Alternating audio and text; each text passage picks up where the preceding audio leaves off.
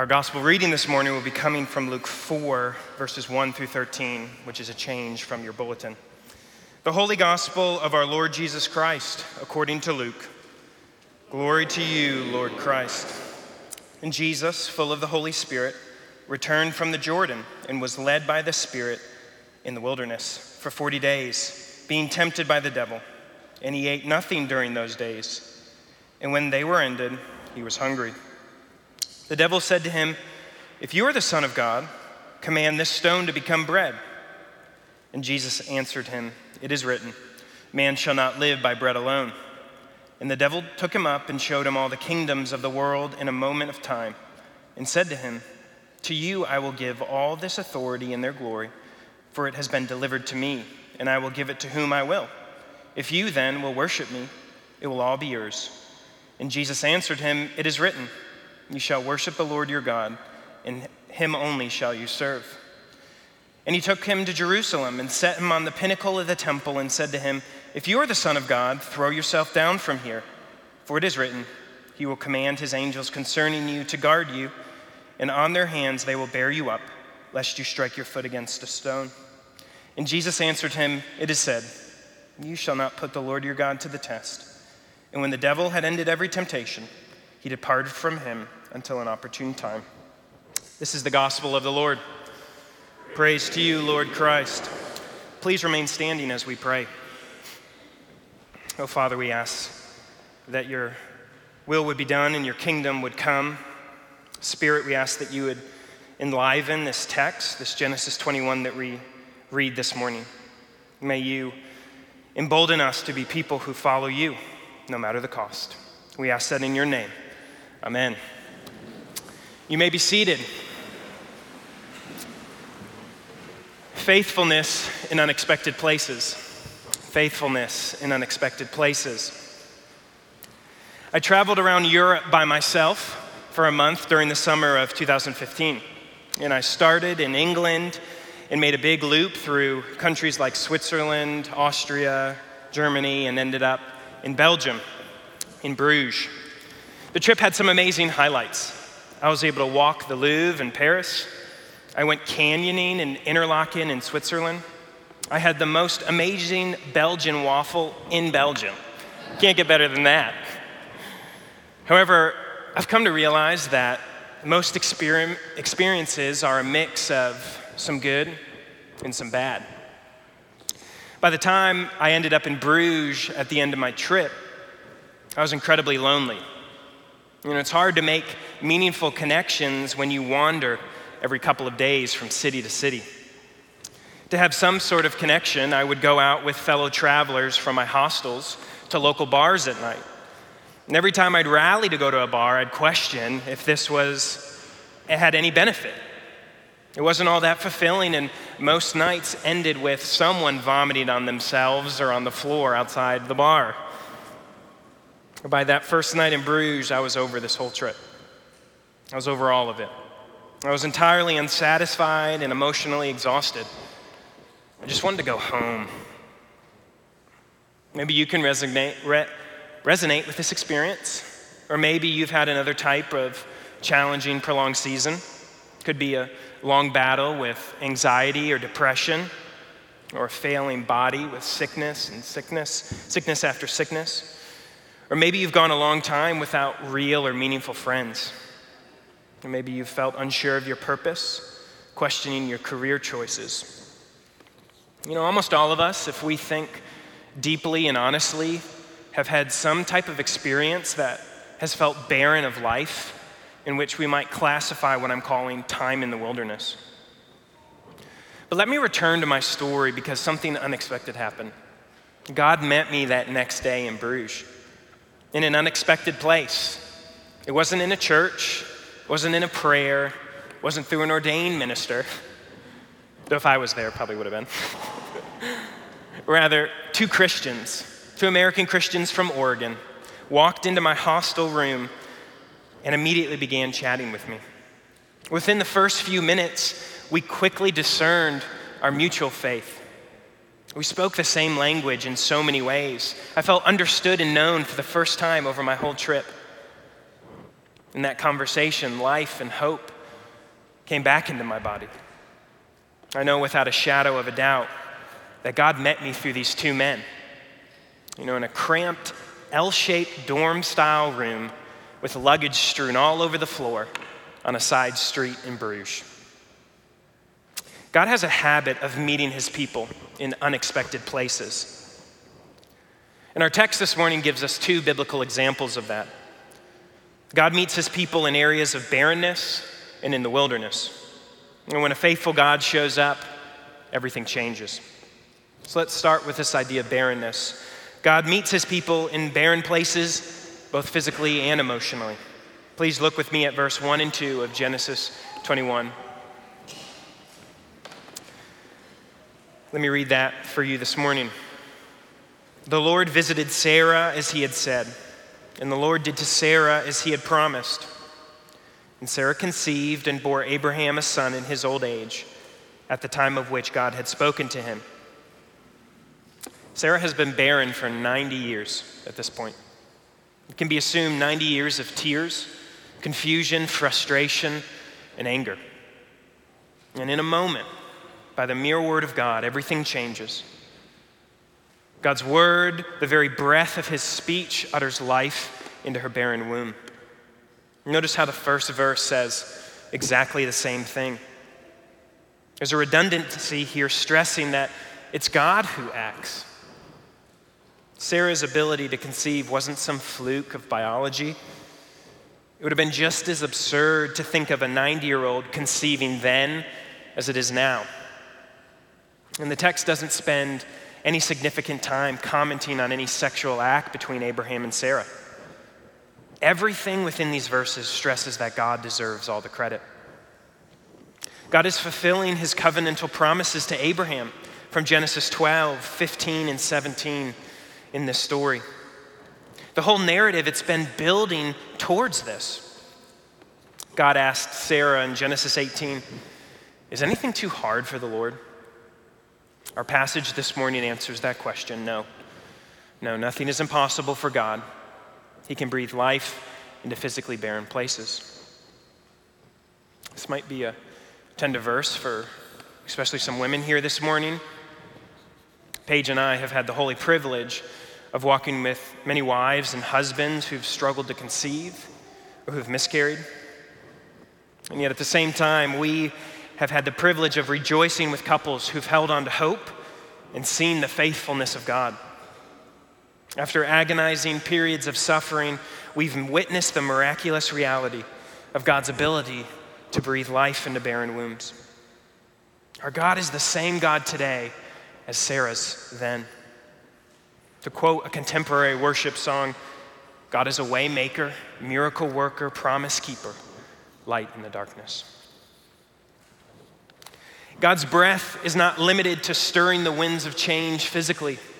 It can also heal and transform emotional realities. So let's witness how God met Sarah in her emotional barrenness. Look, starting at verse 3. Abraham called the name of his son who was born to him, whom Sarah bore him, Isaac. And Abraham circumcised his son Isaac when he was 8 days old, as God had commanded him. Abraham was 100 years old when his son Isaac was born to him. And Sarah said, "God has made laughter for me. Everyone who hears will laugh over me." And she said, "Who would have said to Abraham that Sarah would nurse children? Yet I have borne him a son in his old age." This passage is chock full of laughter and joy. Not only does the name Isaac mean laughter, but Sarah speaks the word laughter twice. Once when she describes how God has made laughter for her, and again when she foretells how everyone will laugh over her because of the news. Again, Sarah is 90, and she's dwelt in the shadow of suffering and emotional sadness for years. 14 long years have gone by since God promised her a biological child in Genesis 17. 14 long years. Years of waiting, years of discouragement. If Sarah were here this morning, I wonder what she might share about the emotional toll this had on her. She must have had doubts about the likelihood of her bearing a child. That's why she has Abraham impregnate Hagar. And I wonder if she might speak of feelings of inadequacy, confusion, and consuming sadness. But Sarah's emotional reality is also transformed by the Word of God. Sarah experiences laughter and joy in the full. You know, this gift of laughter, it's so potent that not only does it well up inside of her, but it also externally rains down upon her. Sarah is wholly enveloped by laughter and its accompanying emotions. Some of you this morning may have long suffered under the yoke of anxiety and depression. Others have lived burdened by sadness and grief over loved ones who've gone, children who've walked away from the faith. God's storehouses of joy will never run dry. They are always overflowing, and God is eager to distribute joy to his famished people. To everyone who resonates with emotions like Sarah, the pain of today will never limit the possibilities of tomorrow. God can breathe life into areas of emotional barrenness. You know, everything is possible because of the God who transforms reality, a God whose faithfulness bursts forth in unexpected places in life, especially into areas of physical and emotional barrenness. But this is not the only unexpected place that God shows up. The second half of our story this morning, verses 8 through 21, detail the finale to the story of Hagar and Ishmael. In this section, God shows up and meets his people in a similar but just as unexpected place, the wilderness. There's so much relational brokenness amidst this whole Abrahamic saga, and the second half of Genesis 21 offers us no exception to that fact. In our text this morning, Sarah sees Ishmael laughing after Isaac is weaned. And if you're reading the ESV, if you're looking in our chair Bibles, you should see a footnote next to the word laughing in verse 6. If you look below, it reads, possibly laughing in mockery. There's a word play here between mocking and laughter. Remember, Isaac's name means laughter. And so Ishmael is mocking Isaac at the core of his identity. This is a direct attack against Isaac and God's promise to work through this biological line. And so consequently, Ishmael's actions set off a chain reaction. It triggers Sarah to instruct Abraham to cast out this slave woman and her son into the wilderness of Beersheba. Abraham is aware of the gravity and life-altering realities of this ask for Hagar and Ishmael. This is why, if you look in verse 11, the text states that Abraham was very displeased by this request. I want you to bear in mind that family, that was central to reality during this period. It was identity, security, it was legacy.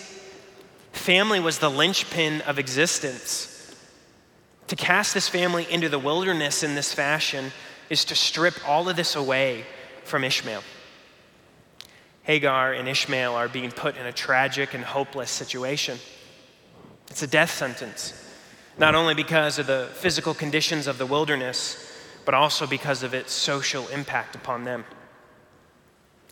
As I said in the introduction, many of us have already experienced seasons in what I've called a wilderness season. And if you haven't yet, you will. The reason for this is that God's faithfulness doesn't prevent his people from seasons in the wilderness. God's faithfulness doesn't prevent his people from seasons in the wilderness. I don't know why God allows such seasons, and I can't foretell their duration.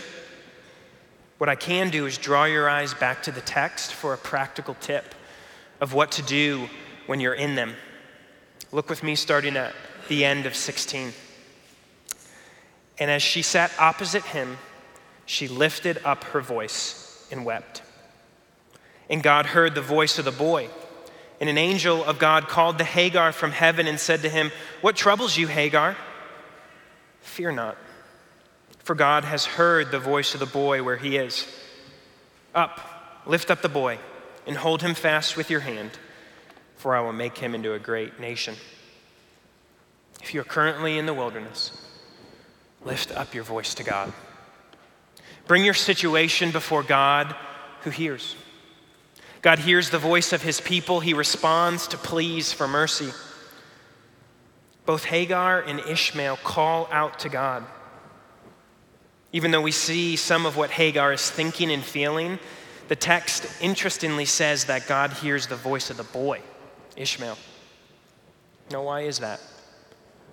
Why does God specifically hear the voice of Ishmael, this bastard son?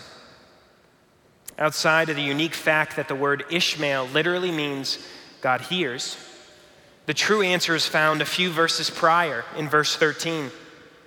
God has covenanted himself to make a nation of the son of the slave woman also, because he is Abraham's offspring. This truth is echoed again at the end of verse 18. God hears and responds to Ishmael as a fulfillment of his promises to Abraham. God stands in the gap and serves as Ishmael's true father when Abraham could no longer fulfill this role. That's why God himself hears Ishmael when his mother abandons him under a bush to die. God never abandons his people when he makes a promise to them. He didn't abandon Sarah, and he doesn't forsake Ishmael. And for you today, you can bank on the truth that he won't abandon you either. God has made a promise to his people in the book of John, chapter 14. He says, "I will never leave you as orphans. I will come to you." Even if you are in your greatest heartache, the most difficult trial or poignant pain, at the heart of the wilderness, God shows up. And when God aligns himself with his people, everything changes. Look at what he does on behalf of Ishmael, starting at verse 19. "Then God opened her eyes, and she saw a well of water. And she went and fulfilled the skin with water and gave the boy a drink. And God was with the boy, and he grew up. He lived in the wilderness and became an expert with the bow. He lived in the wilderness of Paran, and his mother took a wife for him from the land of Egypt." In this instance, God miraculously provides this excommunicated family with life-giving waters at their moment of greatest need. But God does something much more profound. He guarantees unending faithfulness to Ishmael. The text says, "And God was with the boy." When God is with somebody, this isn't a 21st century emotional platitude. Rather, God's withness means that his unfailing presence will be with that person, even if it feels like the deck is stacked against them. Ishmael is therefore guaranteed the fulfillment of God's promises, no matter how unlikely it may seem. Ishmael will flourish under any circumstance. God's presence with Ishmael is what makes the final line of our text possible. It reads, "And his mother took a wife for him from the land of Egypt." Even though Ishmael doesn't have a prominent family with high social status, even though he doesn't have wealth in gold, land, or animals, Ishmael still obtains a wife. A great nation will indeed come through Ishmael because God will see to it. God has promised it. I want to close with one more story. I met a man here through my role at Holy Trinity who, for the sake of, and I always get this word right, anonymity, we'll call Gerald. Gerald grew up among the eastern tobacco fields of North Carolina. Challenging circumstances in his life resulted in some terrible decisions in his younger years.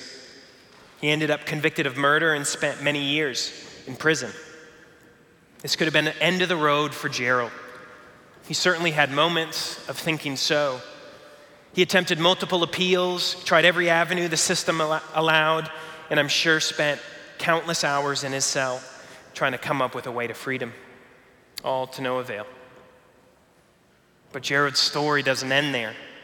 Not of his own doing or ability, the Lord showed up for Gerald in prison. God met this man in his 48 square foot cell, and his life was forever changed. He went from physical and emotional incarceration to spiritual and emotional freedom. When you talk to Gerald, he can tell you the exact moment in the specific verse the Lord used to convince him that he would be released from prison. And through a series of miraculous events, it came about. God was not done with him. Since his release from prison, Gerald has started a company employing formerly incarcerated individuals. He volunteers his time with an organization in Raleigh called Jobs for Life. Gerald is doing so much good for God's kingdom here in Raleigh, living in newfound freedom. Only possible because of God's faithfulness to him in an unexpected place. An area of barrenness and an experience in the wilderness can look like a variety of ways. In Genesis 21, God meets Sarah in her physical and emotional barrenness. He met Hagar and Ishmael in the wilderness of Beersheba. He met me in my loneliness and emptiness in Bruges. And he met Gerald in a prison in North Carolina. So I wonder this morning, is there an unexpected place that God might meet you? Is God already in that place? And might you only have to listen? As we close our time, let me pray for us. And as I pray, I'm going to leave a moment of silence after to just let God speak in this space.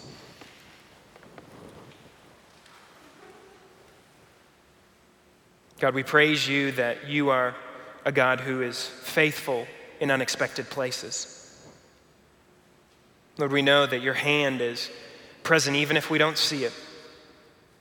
Holy Spirit, we ask that if there's something for us this morning, you might reveal it.